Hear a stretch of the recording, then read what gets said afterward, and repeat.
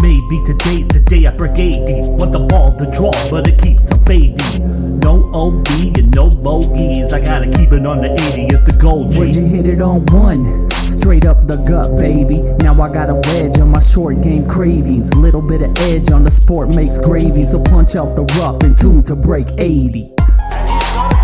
Break 80. Break 80. Look at this shot. It was amazing. Break 80. This guy's pretty Break good. 80. Break 80. A fantastic finish. Break 80.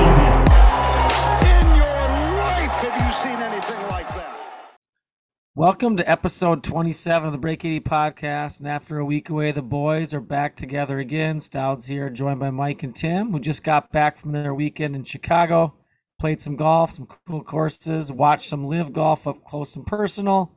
But that was not the highlight. It was the luxurious hotel that put the trip over the top. Welcome back, fellas. 2 for 2. I'm 2 for 2 on picking the right places to sleep, and Mike would not let me get the single king with the jacuzzi tub. Tim has a definite, a possible future as a slumlord, because the 2 hotels that I've stayed with on golf trips with him have been just complete shitholes, just third world countries in there. This one had waffles, so it did a positive note. This one was an upgrade from Wisconsin Rapids, if you can believe it, and barely, but it was. We're working up. Well, I look forward to hear more about the trip to Chicago. We'll talk about that a little bit later. As mentioned before, they did go check out LIV, so I'm excited to hear about their personal experience with it. We'll get to the President's Cup chatter at Quail Hollow coming up this week and get a pulse on that. And then I'd also like to bring in, towards the end too, just a little bit of fall golf in general and how the clock is ticking, boys, and the 2002 golf season coming down to a close. So lots to discuss. Let's start it with LIV. Cam Smith, clearly one of the best players in the entire world, just won $4 million. But that's ironically not really the story. It's golf, but just louder, and it's about the atmosphere. So is it fabricated? Is it not? Does it push out this facade to give it a false reality? Does that really exist? Is it really this electric? Well, Mike and Tim, you guys went on the mission down there. You made your own judgment. What are our takeaways? What did we come away with? Tim, you can go first with your biased opinion, then I'll give the unbiased pros and cons. No, not biased at all. The place is fantastic. I speak the truth. I don't have this haze of PGA Jay Monahan love over the top of my eyes. No, I thought it was fantastic. I think Mike and I both agreed that it felt when you really walked in the gates a little bit of a mix between a typical small league baseball stadium mixed with a rock concert mixed with some golf in the back. Their fan village had a host of different things, from a putting competition, a chipping competition, to throwing a football, to something that Mike really should have participated in from his college days, but where you could throw a fast pitch, see how fast you can throw.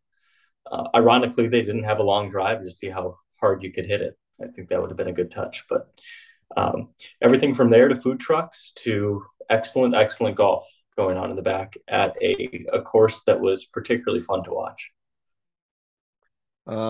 Okay, this was like a fucking carnival. It was like a carnival / golf tournament. There was a clown on stilts walking around. It was wonderful. It was like Barnum and Bailey. It was like Barnum and Bailey hosted a golf tournament. We're on to something. If you have that caddy, you're way down below a hill. You're going to be able to see the pin. They're just going to hold it up for you. They did some things well, I thought. I'm fine with the music. The music, especially around the driving range, was pretty cool because you walked in by the driving range. The music, was fine. The food trucks were good. There was a large variety, I guess. I don't know what were there, probably eight different food trucks or something. Yeah, just in that one grouping. I think there was the 2 or 3 more down the hill as well. Yeah, and then there was what else? Oh, it's the sitting area with the big screen was nice. The beverage prices were a little cheaper than a PGA Tour event. They were half off. But they were also small cans. They weren't pounders. They were small. Those get warm before you finish them anyway, though. Anyway, but there was also a very carnival circus, like, yeah, they had like baseball throw a speed thing, which was complete bullshit. When we walked out, the winning speed was 121 miles an hour. So just like LIV, there's a lot of manufactured bullshit happening there. Like I said, they need to have a long drive so I can get my ball speed up. But here's, I think, so yeah, some of those things were really good. They were fine. They didn't bother me. I think what it is though is a lot of manufactured hype, propaganda, whatever you want to call it. You walk in and there's just flags everywhere, and the music's bumping. They have the shotgun start where they got the big screens counting down, like anybody gives a shit about that. And then they play. And then after that, you're just basically watching golf. I mean, the crowds were decent around the main area. They don't have the kind of crowds like a PGA Tour event has, I don't think. At least I don't think that's not necessarily fair, though. Well, the routing's so bad there for yeah, and I couldn't find. I was trying to find actual LIV like attendance numbers, and you can't find them anywhere. So I don't know if that is they're hiding how many people are actually there. It's hard to tell because it looks pretty full probably on their broadcast up around 18, but that's where they got that whole village and everything, 18 and 1. But once you get out there, it's really sparse. I mean, Tim and I sat and watched like 6 groups in a row come through, and there was like 5 people at this green right there. For a while, till Cam Smith and Dustin Johnson came. To be fair, too, we were almost all the way out on an edge at number 9 of the course. Yeah, kind of. Yeah, it's routed different, but yeah. So there was good and bad. Some of the hype stuff's fine. It's just a little overproduced. To me, still the issue they have is the golfers. I would argue that Cam Smith and Dustin Johnson are 2 of the top 10 in the world right now. Dustin Johnson's been playing really well, and Cam Smith has. But other than that, I mean, Peter Uihlein got second. Peter Uihlein has been trying for a decade to make it on the PGA Tour, and he cannot stay on the PGA Tour. He got second. Who else is up here? Phil Mickelson got 8th. Phil has been fucking horrible. He played well this weekend. Chase Koepka, who cannot make the PGA Tour. He can't do it. He's tried. Got 9th place, and he's better than his brother right now. His brother, who's supposedly a big draw, is awful. Been terrible. Bryson got 10th and got decapitated by a fucking loose rope. I really want to talk about that. And then what a pussy. All these people who just think about this. You think these soccer players in Europe flop around?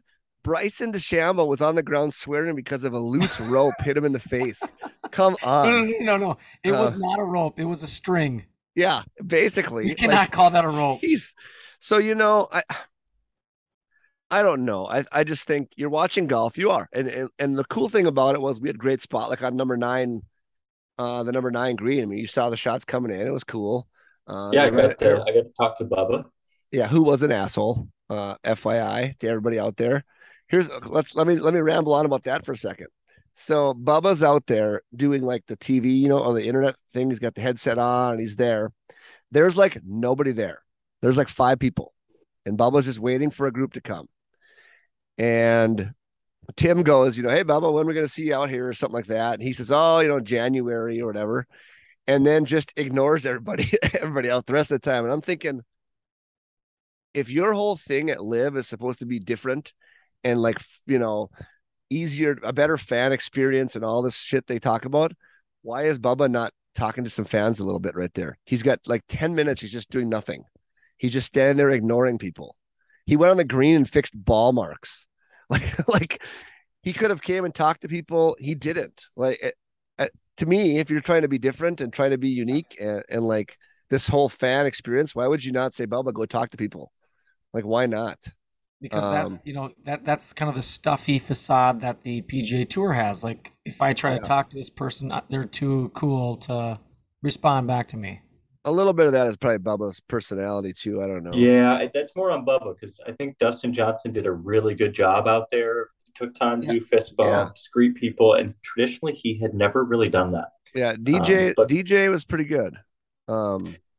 Cam Smith uh, is very reserved. Doesn't give an inch to any fans. Really didn't seem I like was too much. surprised by that. You think Yeah. kind of a rocker persona, the bright clothes, sinking putts.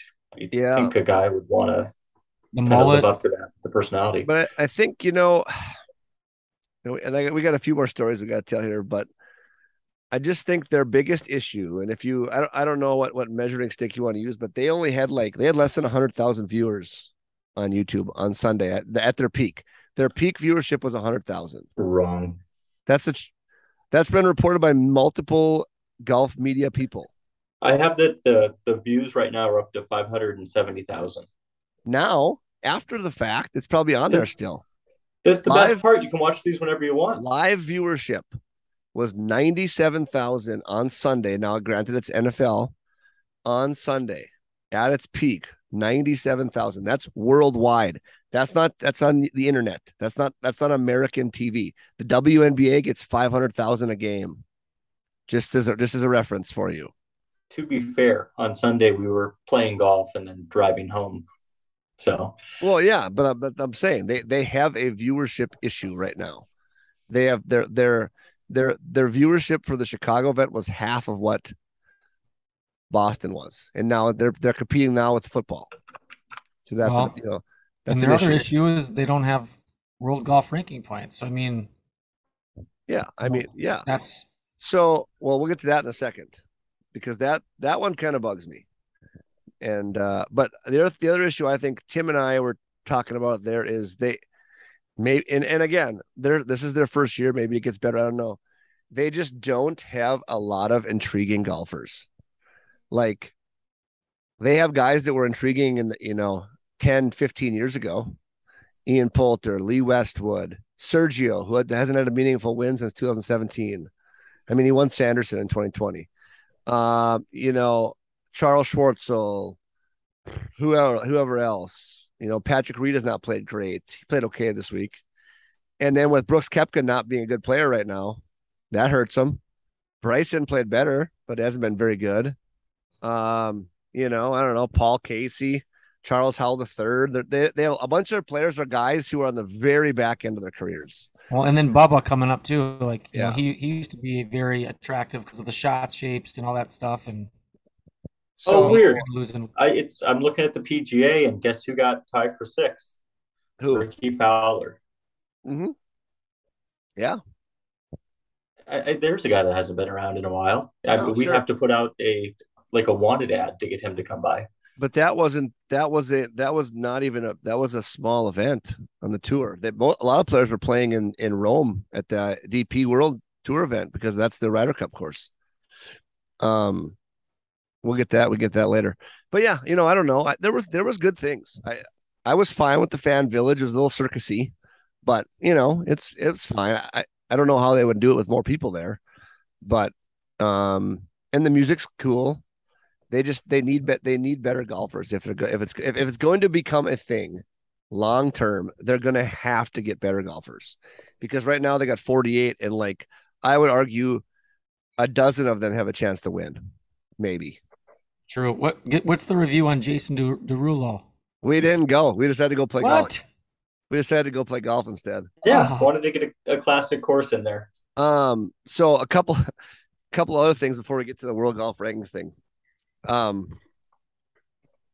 One, we have established. Oh, we lost Jeff here, and maybe we'll see if he pops back on. We've established that Tim is the exact same size as Jocko. Up close and personal. Correct. They're the same size. No more excuses about size for distance. Well, no, Jocko is a full inch taller than me, according to the internet. Yes. I saw Jocko right next to Tim walk by. They are identical size people. I would say, like I said then, and I'm sticking to these guns, he can likely touch his toes. The amount of flexibility that man has in his spine would shatter my body. So very, very different with regards to his ability to play than mine. Big props to Jocko, though. He played the entire round with his shirt untucked. I like it. I'm all about that. Live. I'm all about the shorts. Live doing a good thing with the shorts, except Matt Wolff should never wear shorts. Matt Wolff is out there. Matt Wolff is wearing shorts. He doesn't have calf muscles.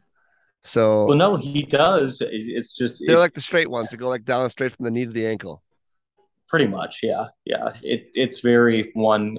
It's just one triangle almost all the way down. It's wild how thick his legs are. Yeah, he would be better off with the pants for sure. But yeah, and then we got to talk about Bryson in this fucking rope. I can't believe. I think that was that on our day because he was wearing those stripes. That same stripe. No, I think it was Sunday. I think it was I think it was Sunday. Last day. But he walks into the fucking rope, and then he acted like it was everybody's walked into a string or something or rope before. It doesn't hurt. It wasn't even tight. Good God. Yeah. In my best effort to break that down, break down the rope situation. Sorry, guys. No, wait, you're good. We can hear you. Yeah. Okay. My best effort to break that situation down. When I think about psychology and like how much of an ego he has to be able to not just like brush off a rope hitting, like a string hitting him, and just be like, okay, yeah, so I didn't bend down far enough. He has to actually go into this whole acting situation as his eye got hurt. And we know that did not happen. And he's just got this huge ego, the fact that he had to make a big deal out of it just because he didn't bend down 4 more inches, to get under the rope. It's just this big deal. And you can see there's a weird side to him. Like he literally was so pissed because of that small little thing. How could you ever date the man? How could you ever be his friend if he just turns on you like that? I mean, him snatching that freaking towel from his caddy was so ridiculous. Yeah, there's well, yes, that it is. I don't even know what to say about that. But another thing about this is there's a little bit of like a NASCAR atmosphere out there. Tim, remember those guys were talking to Patrick Reed, and Patrick Reed had on all black, and they're just yelling at him. All black isn't as slimming as it looks, Patrick. And there was a guy next to us out there when we were standing watching that had the big mullet and a low jack on his ankle. But he made it out to live. Oh my God! But he made it to live. But yeah, it had fans. The other thing that really summed it up too was them giving free mullet haircuts. Yeah, that was that's cool. I thought that was ingenious. They're donating $1,000 if you have obviously the right kind of hair to do it. If you go to a LIV event right now, they're donating $1,000 if you get a cut into a Cam Smith mullet. I just find like any charity to do with that, who they're just absolutely chucking money everywhere. The fact that they need to raise money, I don't get that. Like, why are we raising money when they just give money anybody they want? Well, we're not giving it to the Saudis. We're not the royal family over in England where we just have to throw money at the problem. Well, why not? If they need money, they just ask the Saudis. They're giving it to Steve Harvey. No, yeah, they are. The Saudis are giving it to the charity. Steve Harvey was the big celebrity walking around out there. They couldn't get Oprah. I mean, it's kind of like this is a good synopsis of LIV right now. And again, next year probably even gets better. They couldn't get Oprah in Chicago, so they had to go get Steve Harvey. They couldn't get Michael Jordan, so of course they had Scottie Pippen there. They had the second tier guy. I don't know. They're modernizing, Mike. They had President Trump and not Obama, right? and then they got Steve Harvey because he's more relevant now than Oprah is. Right. They're bringing in artists like Jason Derulo. Again, right? Who hasn't been heard of in 10 years. Oh, come on. He's new and hip to me. Yeah, well, yeah, but you listen to Nickelback and Creed all car ride. and conspiracy theory and conspiracy theory podcast. We're very well versed on the Princess Diana murder possibly. I had to incorporate that joke into the show in some way after I made you listen to it for an hour and a half. But yeah, I mean, I think we ran into Gary Van Sickle, the sports writer for Sports Illustrated for all those years. He's on Twitter and stuff too, in the parking lot. He agreed to come on the podcast at some point in time. And he kind of summed it up kind of like we did. At the end of the day, you're watching golf. You're out there watching golf. It's just a little bit different and whatever. It's all kind of, I don't know. I guess it depends on what you want. To me, they're going to have to get better players to be viable. They're just like, you can't sustain yourself trying to be this great tour with Wayne Ormsby and all these guys that nobody's ever heard of or wants to watch anymore. No one gives a shit about Ian Poulter anymore. It's not Ryder Cup 2008. Like, nobody cares about some of those guys. Like, I was thinking about the guy I thought it was going to be a lot friendlier was Ian Poulter, just with his personality, and both we saw it out there, not personable, not talking to anyone. No, and then the country club adjacent guy that played with him said kind of the same thing. It took a long time for Ian to warm up, so it's unfortunate. I think on your way out, be as personable as possible. Jeff brought up the world golf ranking points system thing, and I guess, and I've been looking at this more, and what bugs me about it the most is they knew what the rules are for the world golf ranking system, and they made a choice to do something different, and now they're bitching and moaning about not getting world golf ranking points. The rules have been set there for a long time. You have to have a 72-hole event. You have to have some sort of developmental tour. What else? I'm reading them right here. You have to have some sort of qualifying schools to try to get on it. You have to have a field of at least an average of 75 golfers. You have to have a 36-hole cut. And there's a couple others, but those are the main ones. And there's a ton of tours. There's a ton of tours on earth that do all those things. They could, if they're so concerned with world golf ranking points, there's a simple fix here. Just fucking follow the rules. It's not complicated. Have a 72-hole tournament, have a cut, have some sort of feeder system. Whatever. I don't understand why they're trying to sue. They want to sue about all this stuff, and maybe they'll win. I don't know.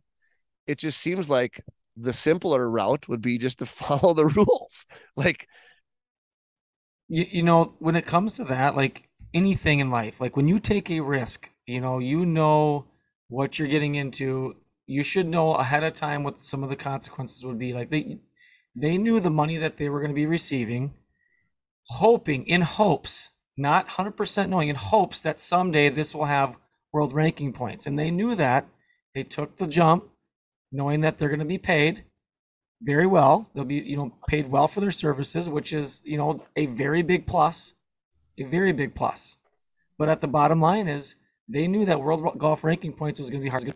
There's going to have to be something that happens there for them to get it. So like when they do it and they're like already like, what are they, 4 events in already talking about world golf ranking points? It's like, sorry guys, but like Mike listed all those things. There was at least 8 of them that they don't make the cut on.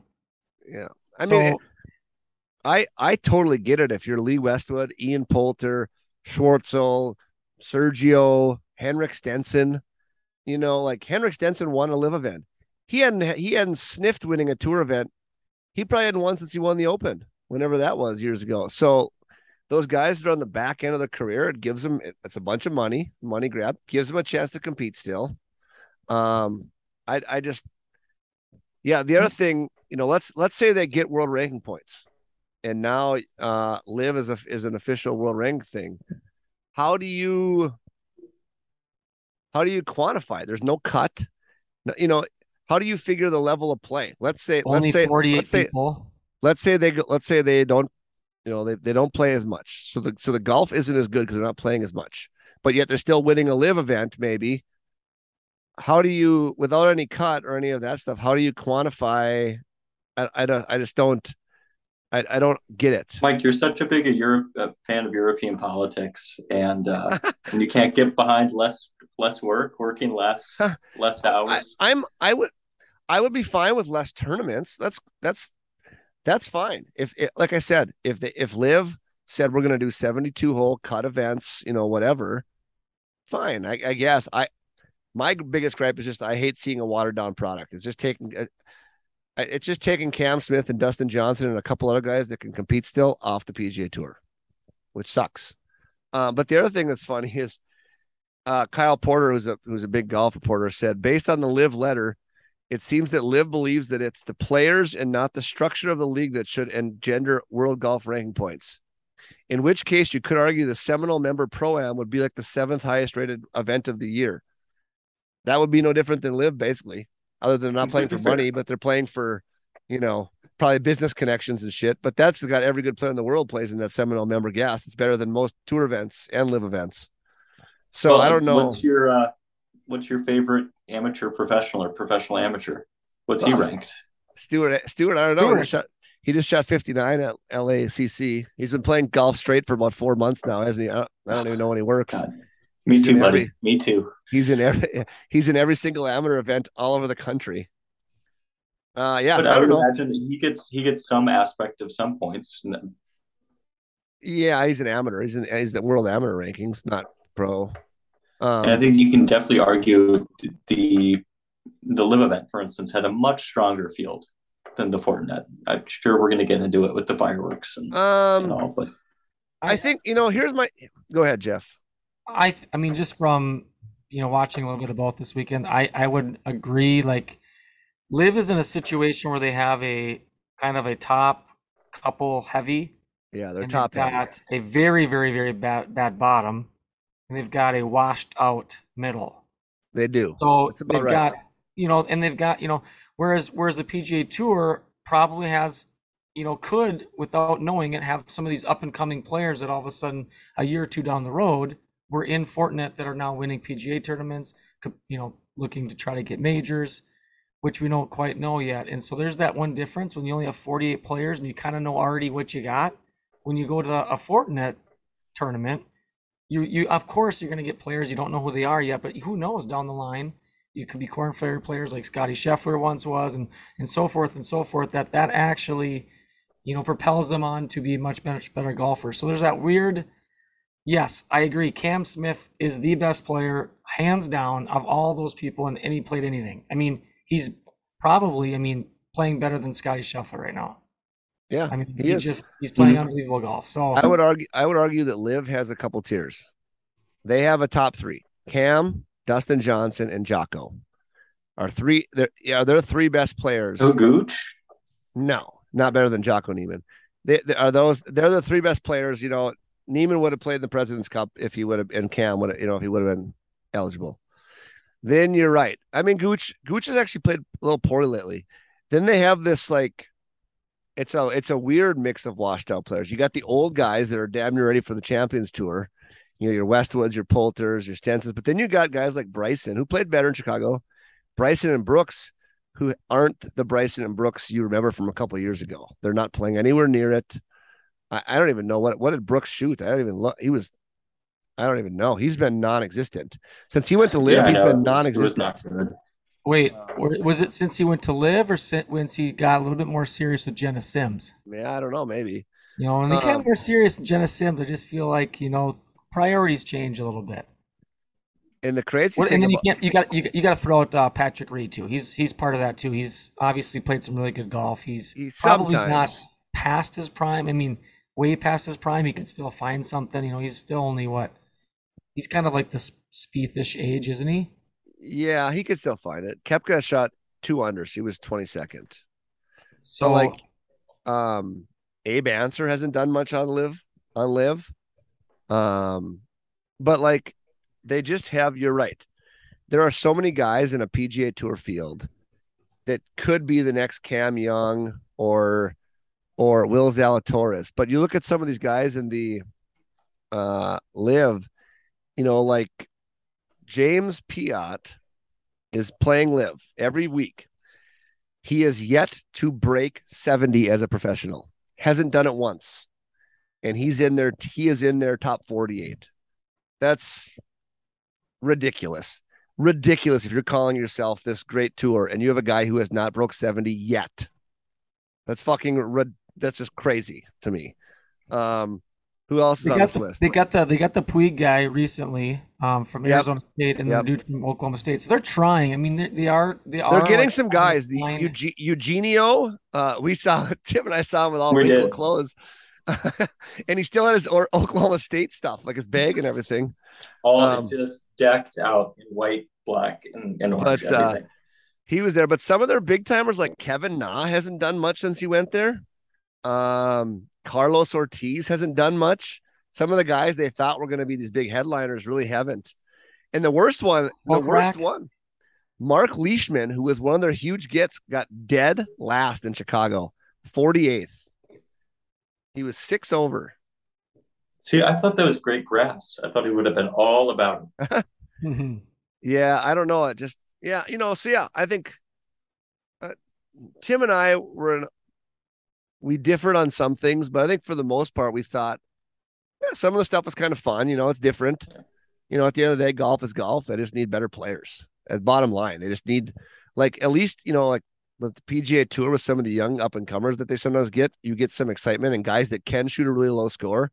I just don't know if LIV, like a lot of those guys, have the ability to shoot really low scores other than Dustin Johnson. And there's only a handful of guys that can, to me, out there. I don't know. Well, even DJ, he went hot one round, and then what was he after? What did he finish at? He was 9 under the first round. What was his under par He finish? finished at 10 under. So he went 1 under in 3 rounds. So I mean, the thing is golf is entertaining. That's what it should be, and entertainment can come in a variety of ways. And LIV is finding one way to entertain. And that's fine. And PGA has their way of entertaining, which is typically going for that win and upholding all the history of what golf is. And LIV is going down a different path, which is new, and it can be hard to get used to and adjust to. But with that all being said, LIV is trying to do something that's really not fitting the guidelines of what the best players in the world need to do to uphold to be the best players in the world. They're just not doing those things. So unfortunately for them, they're going to get paid a shit ton of money. Unfortunately for them, it's not going to align with kind of golf in general, how it's always been. So they're going to have to break through, another threshold to get maybe looked at for world golf rankings. And if they don't, I don't know. What do you think they'll do? I mean, I don't. If they never get world golf ranking points, or they just say peace out, I don't care. Yeah. I don't know. Yeah. If you get enough of the good players that are coming off of great college careers to move over there, to water the tour down so much, to say, you know what? Yeah, you can have your ranking points. We'll take the viewership and money. I think that's likely where they'll go. I don't think they're going to move to a 72-hole event. I think Adam Scott today at the press conference for the President's Cup was really, I don't know what the word would be, savvy, wise, just kind of an old sage about it. He, some of those guys are really just shut it down right away, but he was pretty open about some of the good things he liked about LIV, the schedule and stuff like that. But he said he's not ready to give up competing, is basically what he said. And he said LIV is not competing. He wants to still try to strive to win majors and things like that. If they're not able to get world golf ranking points, most of those guys, other than a few that have exemptions, Cam Smith and DJ, will not play in majors unless they can make their way through, local and sectional qualifying for a U.S. Open and the Open. And they would not even get into the Masters because you have to be top 50 in the world. Or the PGA for that matter, probably. So they would be down to having a chance to play 2 majors, but you would have to qualify, get all the way through because you wouldn't have world ranking points enough to get in. I would have to think there's enough young players that want to win majors. Maybe not. Maybe, whatever. Money is money. I get it. But there are, I think, 5 guys with green jackets, correct? Sergio, Bubba, Phil, Reed, Patrick Reed, and DJ, right? Is there any more than that?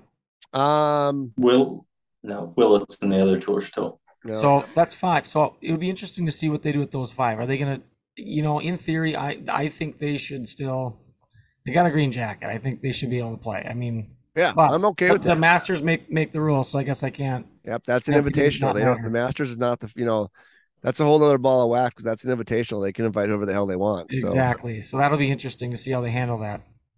Well, Um, yeah, I don't know. It was different. It was unique. It was fine. I think I figured out now when you brought up DJ and how he struggled the last 2 days. That's why Paulina bumped into me in the merch tent, Tim. yeah. Talk to me. She knew. Talk to me. She knew I was about to go shoot even par barefoot at Downers Grove that evening. Some real man's golf. Her daddy didn't even do that in the last 3 months. Yeah, Paulina was in the merch tent with everybody just walking around in like some skin tight dress. Of course. See, that would not happen at the tour. They would be sanctioned off. They wouldn't be the celebrities of the people that they need to be. Also, great seats on 18 instead of giving them up for some sort of corporate box or the announcer tent. They designated a huge swath of stands with tables open to the public. So first come, first serve. That was good. At the 3M, you couldn't get within 200 yards of either 17 or 18 green unless you were really forking out some cash. Yeah, so I mean, I'm not going to sit here and be overly critical of everything. They did some good things. I just think the golf wise, they need better golfers, and I just don't understand. If you are so concerned now, I think they thought that the establishment and the world golf rankings was going to fold up and just let them be a part of it, and they called their bluff, and now they're backtracking, saying they were going to do this, do that, when they could have just set it up properly the first time and had no issues. So, yeah. I don't know. I guess the one more thing that I'll say, I know we'll kind of wrap this up here, but I think the one thing I will also credit LIV to is they're just not afraid to try something.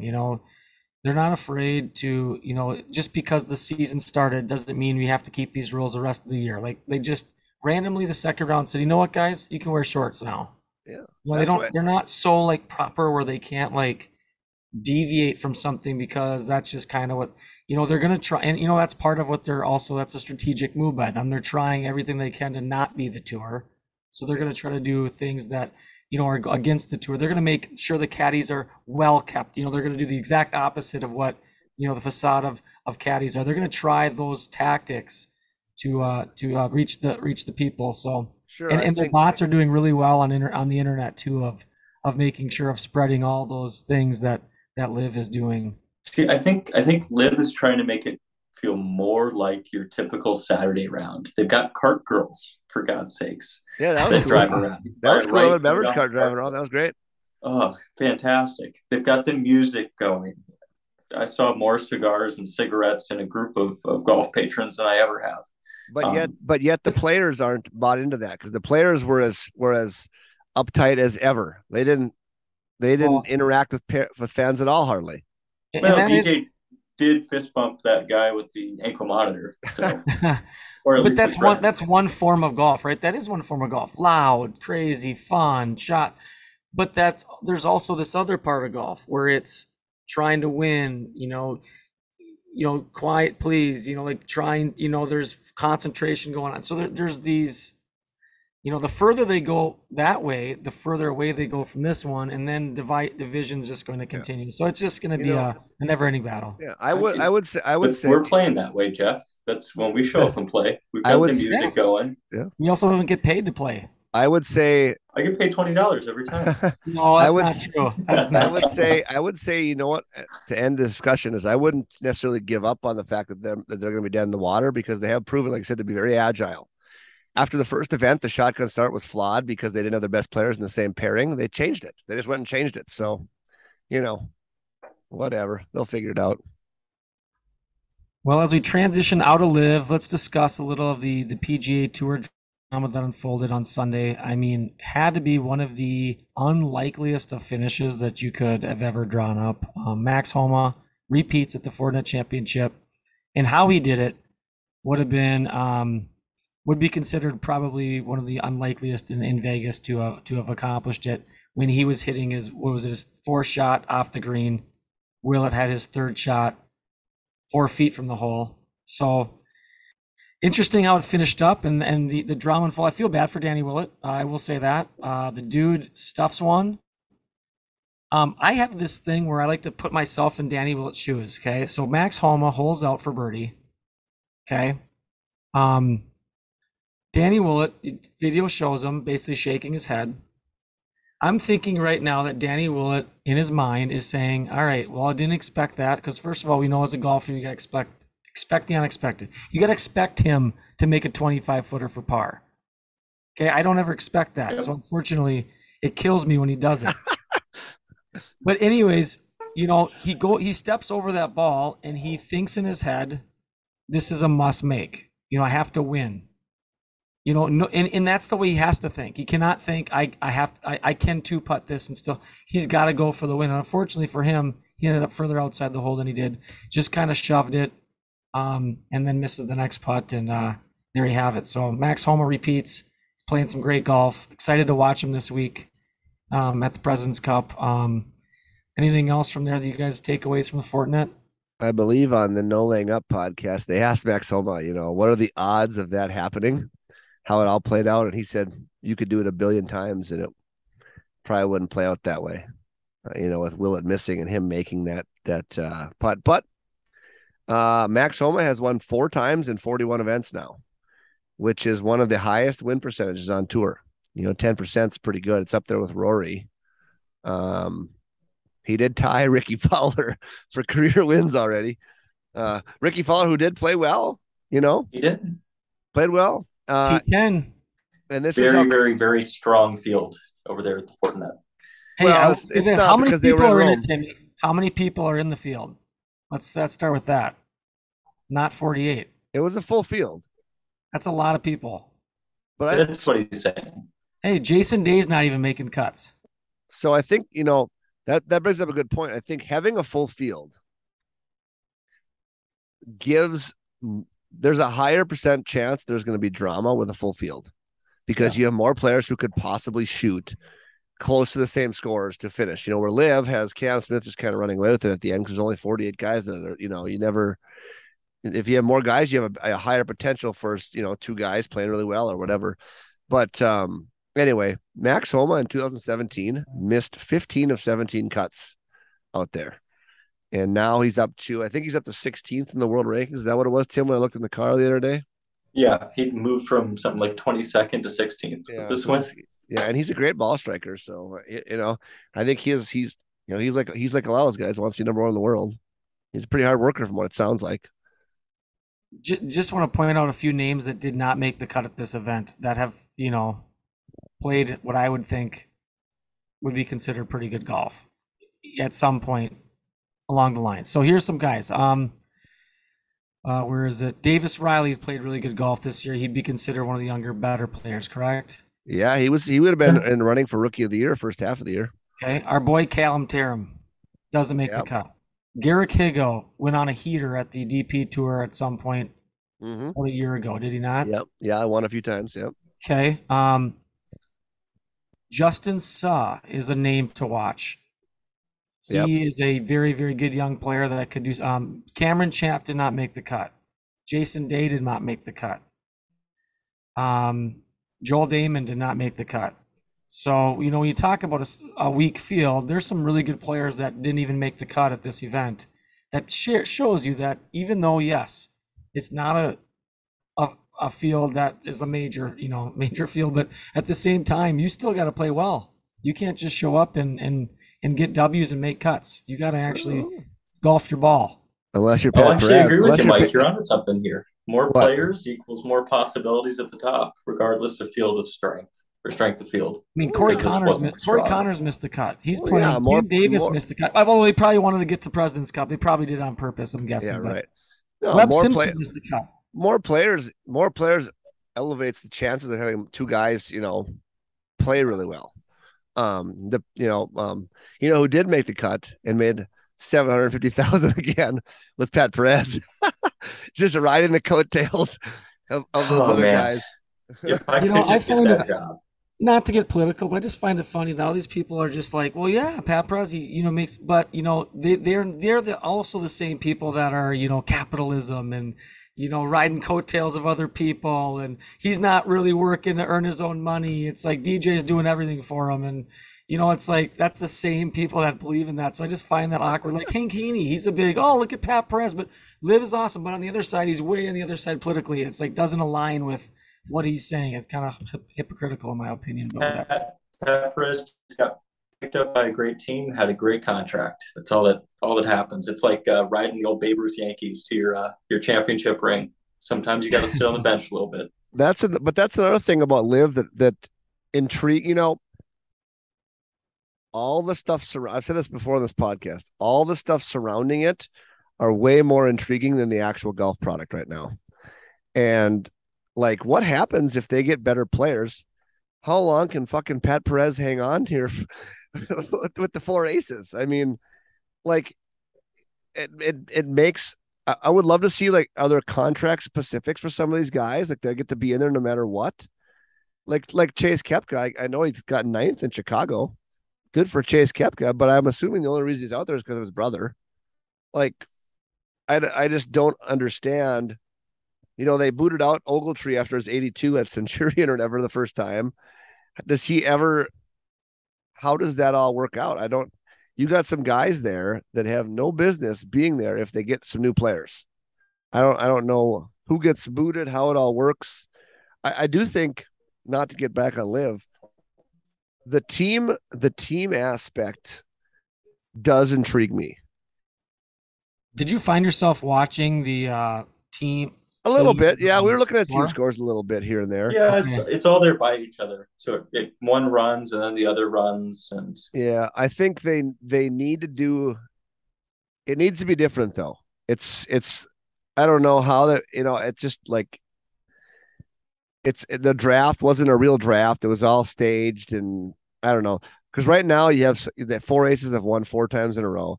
There's a couple of teams there that are fucking awful. They have no chance week to week of winning. There's zero. The one team is horrible. So I don't know. So it doesn't even make any sense to have a team trophy thing because only one team can win.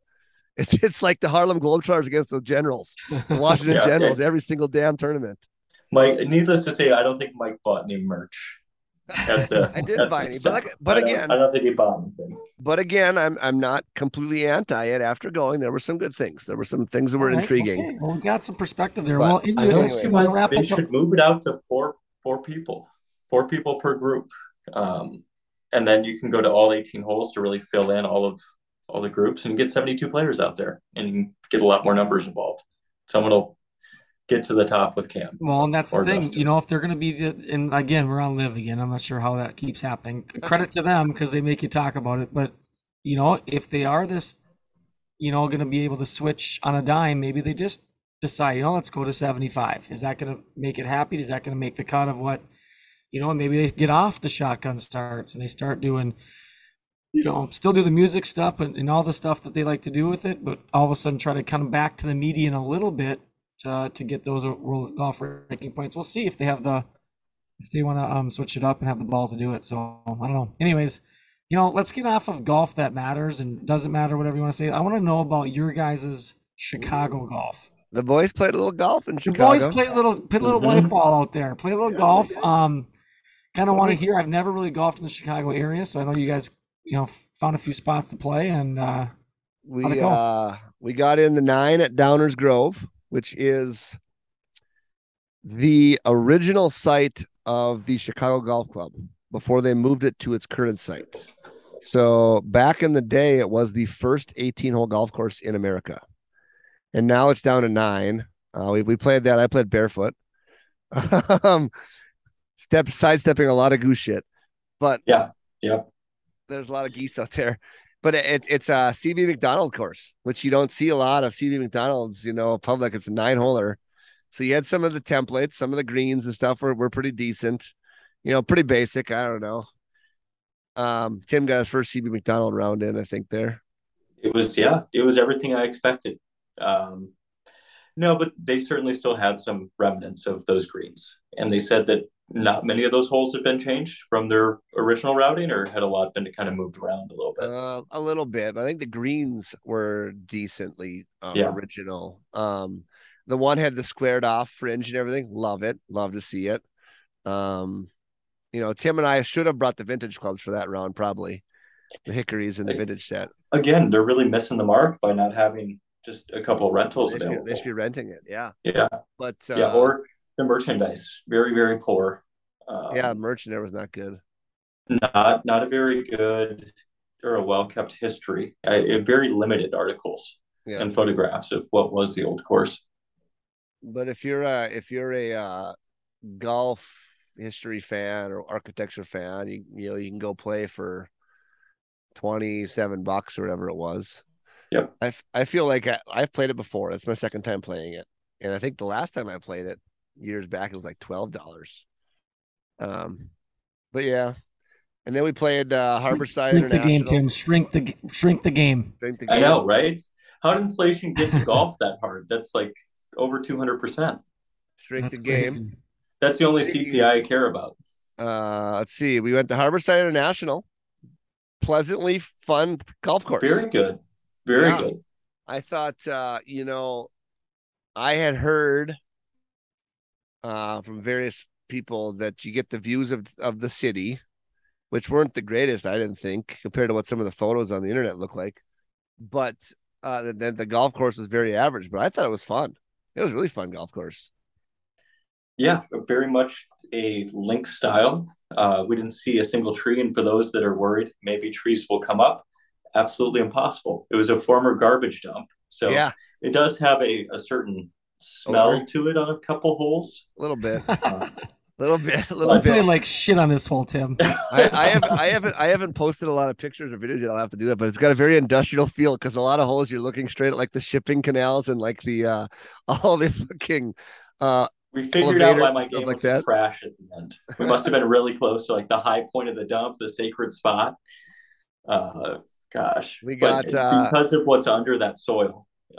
There's no possibility of trees ever growing there, so it will continue to be this very, very open link style golf course. It was good though. I liked it. We got Calumet Country Club in, which is the a Donald Ross from 1901, which means it's got to be, Tim, one of the top 5 earliest Ross courses. It was 1901. I was shocked by what that clock said. You almost have to think he did a redesign because I was sure things like Pinehurst were before it. And that was a great value. It was like $30 for the cart. And for an 18-hole Donald Ross at one point in time had been a pretty fancy country club. In 1945, Byron Nelson won one of his 11 straight wins there. But it has fallen into disrepair. The bunkers had weeds growing in it and everything. We'll talk about Tim's bunker adventures here in a second. I gotta count them up real quick. But Tim got another top 100 public off his list as we went to Cog Hill Dubs Dread. Nice. Tim, your thoughts? I was going to look up and see how many bunkers I hit at that course. Well, let's just put a rough estimate. I hit 8. Let's just put a rough estimate at about 75% of the bunkers in Chicago. You hit about 75% of the bunkers in town. It's not like all the pins were just tucked in ridiculous spots, and I'm a sucker. So, of course, I'm going to go for them. That is not a joke either. I cannot tell you, listeners, how many times I looked at Tim and I said, has there been a fucking pin in the middle of a green in Chicago? Every single pin was on a corner. It was ridiculous. It added to Cog. I think it really did a wonderful job there in making the tiger-proof course feel a little bit more tiger-proofed. I did go back and I watched his 2009 victory there, and we had the Friday pins, from what I could tell. Very, very close to some of the Friday pins for the event is a lot of the pins that we saw. What yard did you guys play that course from? Tips? No, 7140 or something like that. Yeah, the tips are like 7,600 almost. Yeah, that's aggressive. Any birdies at Cog? Oh yeah. Yeah. I had one on 17. Nice. And I had a few. I can't remember. I can't remember which holes. So if anybody on Instagram looked, well, it'll probably be yesterday since this is coming out. Tim posted and I reposted one of a little video I made of Loki and the Hulk and Loki talking shit, and then the Hulk just grabbing him and just beating the hell out of him. Because through 10 holes, we were all square at Cog, and Tim was talking a whole bunch of shit. And then I think I won 4 holes in a row or something like that after that. Wait, hold on. Let's go back to number 9 though, because did we tie on that hole where we couldn't find your ball after it went careening off a tree with a punch shot? Oh, controversy, classic. We did tie, but that was an agreed upon because we didn't want to hold up. We were already fighting daylight and looking for my golf ball, so I dropped it. It's not like I dropped it in a great spot. I dropped it 200 and I dropped it 220 yards away on the opposite side of the opposite fairway. Mike, I have a question. Yeah. Did you exceed your 3-minute search on this? No, ball? I didn't even hardly try to look for it. He probably said he wasn't currently searching because I was still in the cart. So we were. Oh yeah. You were quite to Tim's ball. You had a different ball. No. Here's what happened. Here's what happened. So okay. Hole number 9 at Cog is ridiculously tight par 5. So tight. It's just ridiculous. Silly. And I hit it. Tim hit a good tee shot, and I hit one into the right kind of trees. And of course, I tried to pull off the miracle fucking hook around some trees, and almost did, but it just caromed off a tree, just hardcore. And we thought it went across the other fairway on hole 10. So we go over there, and of course, the other slow ass group that's like 2 groups in front of us is sitting there, and we're waiting for them to hit. And I don't want to go search around when they're fucking all over there. And then this is why I want to shrink the game. And then not of course, to say that those guys shouldn't play golf. Oh my God, they held the whole golf course up with borrowed clubs, without polo shirts, with athletic shorts, and no golf swing. I mean, that is. So by the time they had already hit, and I could actually look for my golf ball over there, the group in front of us is on the tee box. So I'm like, fuck it, just drop one, let's go. It didn't matter because Tim got rolled in the back 9. But anyway, and I want, just to be fair here, he also refused to hit it out of a divot in the fairway, which I'm not Tiger Woods. Which I said, fine, I don't give a shit. But yeah, hole 9 at Cog Hill is one of the tighter golf holes you will play. The whole way is just tree lined. Timmy, what's it ranked? So well too. What's it ranked? What is Cog ranked? It's got to be in the 70s, I believe. I'll find that for us. Does it fit its ranking? What do you think? Yeah, I mean the hole designs we agreed upon this kind of classic country club flowing in between trees. There's very, very elevated greens and multiple bunkers. There had to be great bunkering out there. At least 3 bunkers on every single green, it felt like. Okay. The average is probably like 4 to 5, where every single corner is covered. Yeah, it's very tight. Very like old school country club feel to it, even though it's not that old, like the 60s. But yeah, they Tiger proofed it because Tiger's got the course record. Shot 62. Tiger won 5 times there. So what is the price to play there? So we played it for 128, 130, I believe. With the cart. And that included range balls, it included the cart. And their twilight started at 2:30. So I think we were the first twilight group out. And we played 18 in absolute darkness because of the slowness of the groups in front of us. Oh my God, it was so bad. But what else did they? Oh, they had a great hot dog, and reasonable beverage prices out there. Super reasonable, $4, $5 hot dog, and $4 or $5 beers. Yep, and a great pro shop full of merch. Tim bought another stuffed animal. I do like the picture, not the cog, the cog, whatever letters on there. You guys, that's a pretty good, sweet picture you guys got there. Yeah, we got a good group photo. I did buy another Turbis tumbler. And for the listeners always interested about my collection, I also got one from Northland that I played the following Monday. So in that week's time, I played 2 Donald Rosses, a CB Mac, a Dick Nugent, and a Dick someone else, Wilson. Right? Mike Wilson. Dick Wilson. We played this in Chicago. We played a Ross and a McDonald and 2 Dicks. Nice. So, you know, Sounds just The like Tim you guys. signature. yeah. And Tim, do you want to tell listeners your match play record in Chicago? You know, I even brought up my handicap. I said, Mike, I'm a 3.5. And he's over there just feeding old scorecards from God knows when into the gin system to try to get his bumped up more. So, and he's just praying that these rounds come on, so he can finally become either just right at scratch or a plus handicap. It's coming. If we can play enough, level. If I can play enough in the next month here, we're gonna be back. We're gonna be back up into the promised land. So it's not you're not chasing scratch. You're chasing. No, that's what I said in the car ride. I said we should message Chasing Scratch podcast and say we got two guys chasing scratch 10. And one that's trying to go the other way. Trying to meet in the middle. Well, I don't want to transition quite out from your Chicago trip. I have to know what the big deal with the hotels were. Oh, what was so nice about these hotels that I kept hearing about? There was nothing nice about Mike's hotel. First, we had an opportunity to get the king size bed jacuzzi hotel the first night, and he nixed that, and then he's out here with a vengeance against it the next night too. Well, so I thought for a second when I was booking the first night, we're sitting at a bar in Downers Grove, and I booked the hotel the first night. Very clean, nice, solid booking. That shelf almost came out of the wall when I put a towel on it. Nothing wrong with it. But the picture when we're sitting at the bar looked like the room was going to have a fucking giant jacuzzi tub like out in the open. And I immediately thought, oh yeah, we're going to have a Dumb and Dumber scenario here in the tub talking about Freda Felcher.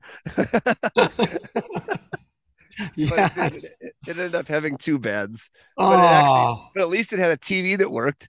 The one that Tim booked, I was like, I was dying the whole time. My allergies were exploding. So I was like Jordan flu game every round. At the end of the night, I was wiped out. So we get to the hotel that Tim booked, and I fucking took a shower right away. Of course, the shower's got like plaster falling off the walls and shit everywhere in there. And I come out and lay down. Tim's got the second half of a football game on or something, and the screen has like a bunch of lines going across it, and it's every channel's in Spanish. Classy, love it. Yeah, classy joint. What else happened? Also, that soap was the most unscented soap I've ever had. I mean, it just, it smelled like I was rubbing myself with wax. We tried to go into one bar because they had a giant Blatz and a PVR sign and everything up. We're like, oh, this is a perfect spot to get a burger. And they have no food, but they have a fucking, they had a goddamn, a crock pot set up in the corner. You could grab food out of. Okay. Maybe not. Instinctively, I asked the bartender, I go, are we in Wisconsin? Are we in Wisconsin right now? Yeah. And even probably more disappointing was, so we walked down the street about three places to an Irish restaurant. We go in there, it's fucking 90 degrees. It's just roasting in there. And go to I'm like, man, shepherd's pie or some stew sounds great. So we go in there. Tim orders stew. I order shepherd's pie. The waitress comes back out and says, oh, to Tim, I'm sorry, we can't, we don't have Irish stew right now at the Irish restaurant. So Tim orders again. Then like 2 minutes later, she comes back out. I have bad news for you guys. We don't have shepherd's pie. I was like, what the fuck? You don't have the two staple Irish foods at the Irish bar. So that was a downer. So Mike didn't like the hotel I picked, nor did he like the restaurant that I picked. So the next morning he just has a scowl on his face, just frowning about something. Just didn't like the waffles at the complimentary. Doesn't sound like you guys. Doesn't sound like you guys would be compatible to date. The continental. Yeah, he hates my driving. The continental breakfast situation. We're not even that. My hotel, which was not even a great hotel, looked like the fucking Ritz-Carlton compared to the hotel that Tim had. Yet again. And I can probably say I survived another trip with Tim driving in the cities, because I can also tell you that I sweated more in the car just fearing for my life than I did at the hot round at Cog Hill when it was fairly warm. Good times, boys. Good times. Well, if you're ready, I think let's transition to one of the supposed, big events that people look forward to. It's, the President's Cup held at Quail Hollow in Charlotte, North Carolina. First President's Cup since 2019 because of the COVID. I guess the storyline here is the fact the international team, who have been pretty much the underdogs to begin with, lost a lot of their heaviest hitters. Cam Smith, Abe, Jocko, Mark Leishman, who did just take dead last in the LIV event, and then Louis Oosthuizen even. And they've been replaced by Christian Bazoon-Tite, Cam Davis, Mito, and Taylor Pendrith kind of guys. I mean, I don't know what to say here. It's although they do have a very heavy Asian influence. They got Hideki, Tom Kim, KH Lee, C, Wu shaking that ass, and Sanjay. So I don't know what we're going to get here. I've never really loved watching the President's Cup, to be honest, because I've never really thought there's actually any hope that they are going to put up a fight. I mean, the year that Bill Haas had to make, if there's par birdie, whatever, on the last hole, I remember that very well. And I remember a couple of the ones with Ernie coming down the stretch, in those types, but really never really got into it because it hasn't had the drama that you want in a team event. Yeah, I don't know. It's always the second fiddle of the Ryder Cup, but I will say, you don't sleep on my boy Taylor Pendrith. He is he was I believe on tour 3rd or 4th in birdies made or birdie percentage. He can make birdies. Did you see the story about Christian Bezuidenhout though, and how he got that stutter? I didn't even know he had I just called him Christian Bezuidenhout. I think that's how you pronounce his last name, Bezuidenhout. He's South African, right? Yes. He talks with a pretty noticeable stutter. And I read an article today, when he was 2 years old, he drank a bunch of rat poison. Like his parents went to do something and he was a kid. And he found a bottle of rat poison laying around. So he drank it. And he was foaming at the mouth and shit, like you do when you get poisoned. And they rushed it to the hospital and they obviously saved his life. But apparently that the poison did something to his, system. I don't know what it would be called, but that gave him a stutter. So he's had this stutter ever since after he drank this rat poison. That's something I did not know. So thanks for that, Mike. Yeah, interesting. But he'll openly talk, and he doesn't shy away from the mic. But I mean, I think their average world golf ranking is somewhere on the high 40s. I mean, it's just not anywhere near the Americans, which I think is around 11? Yeah, Vegas gave him 11% chance of winning.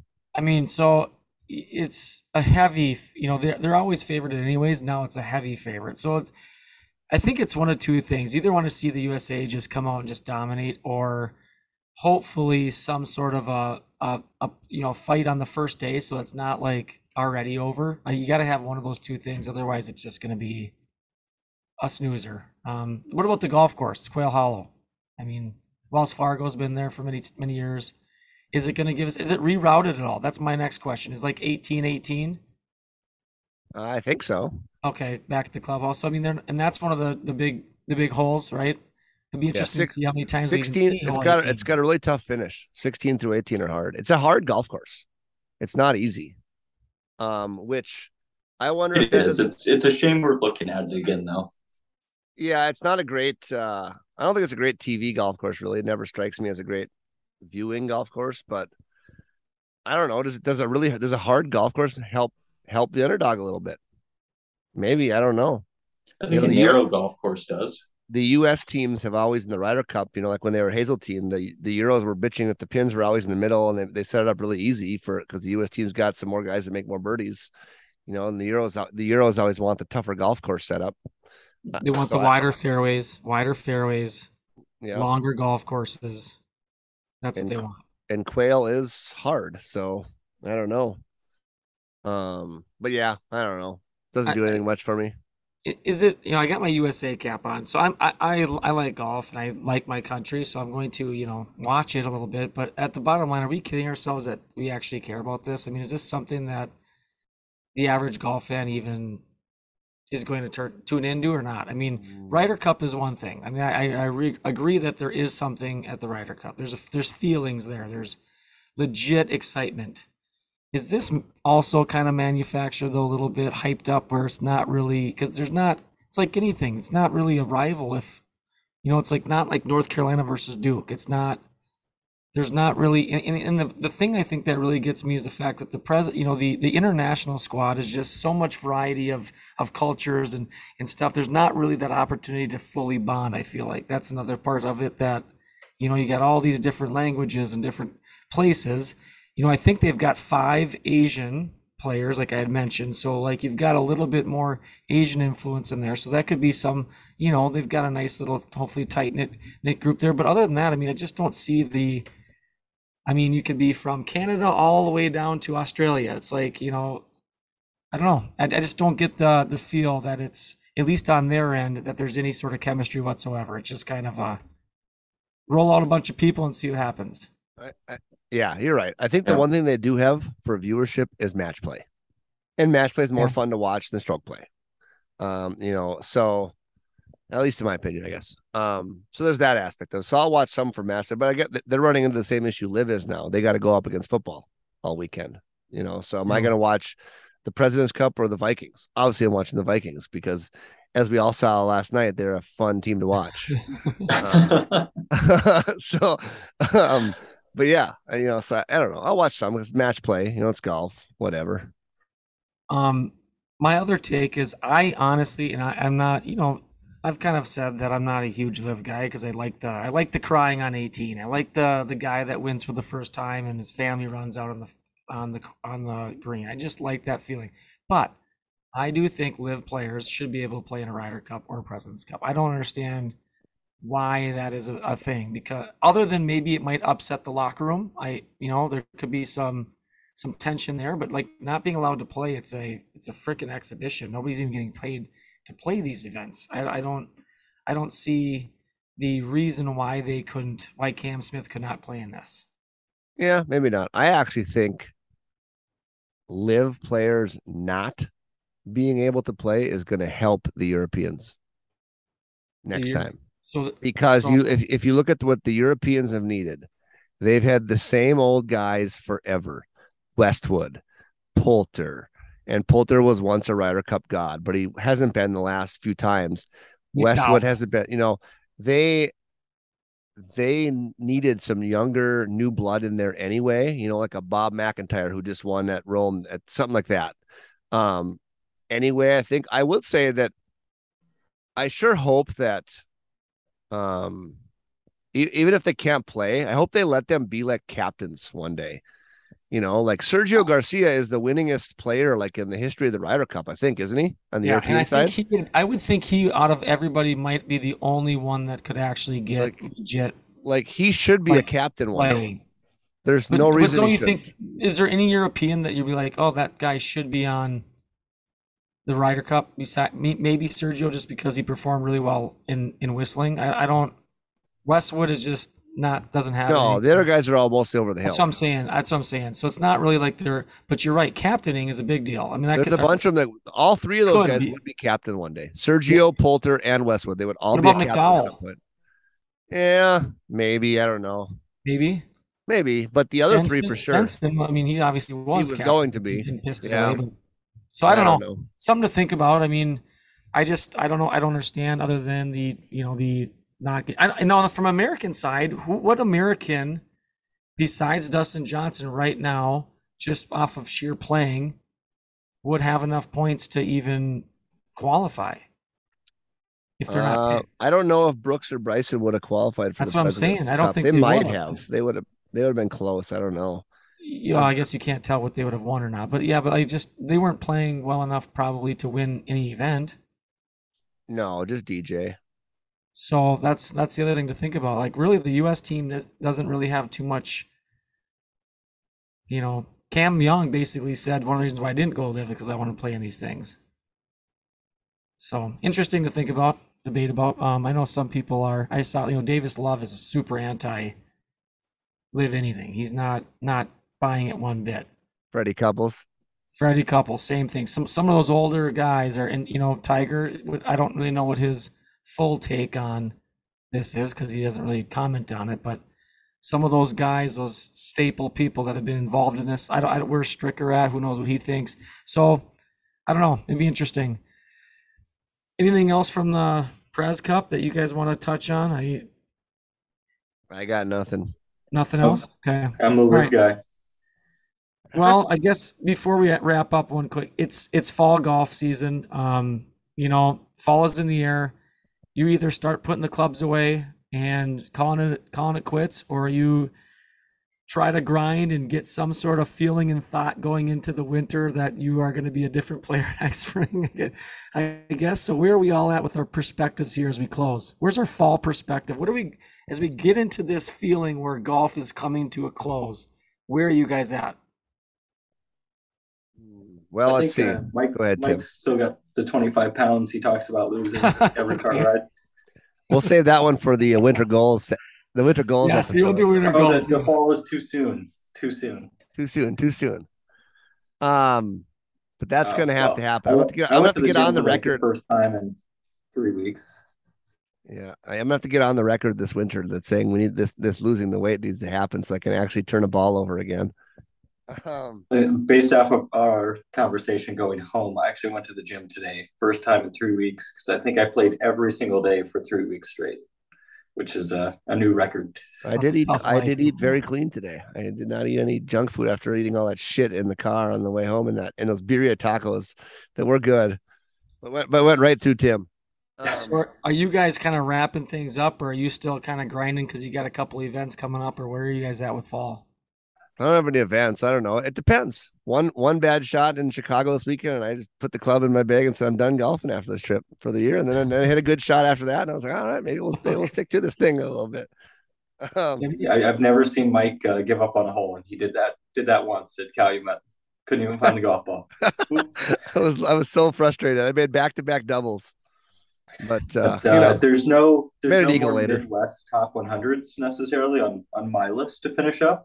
Century World will cease this year's production on the 30th. So come October 1st, they'll be closed until I think 2024. So didn't get a chance to cross that one off like planned, but bummer. I know, but nothing else here in the Midwest planned for myself as far as top 100s. Yeah, I'll just play sporadically whenever. Maybe some listeners want to have some matches. I did bring up with Tim. We got to start a segment where we do a 3-person match play, where you go one tie, all tie. So to win, you got to beat both guys. One tie, all tie. So you could have that does seem fun. You could be tied all the way till the end. If somebody won the last hole outright, you're the winner. That would be fun. So, well, boys, it's a pleasure getting back together. So the week off, didn't sit right. So hopefully listeners come back and listen to our BS of LIV and everything else that we talked about. Appreciate the insight in Chicago. Other than that, you guys have a great week, and we will talk to you next week. All right. Keep it real. Maybe today's the day I break 80. Want the ball to draw, but it keeps on fading. No OB and no bogeys. I gotta keep it on the 80. It's the goal, G. Would you hit it on one? Straight up the gut, baby. Now I got a wedge on my short game cravings. Little bit of edge on the sport makes gravy. So punch out the rough and tune to break 80. Break 80.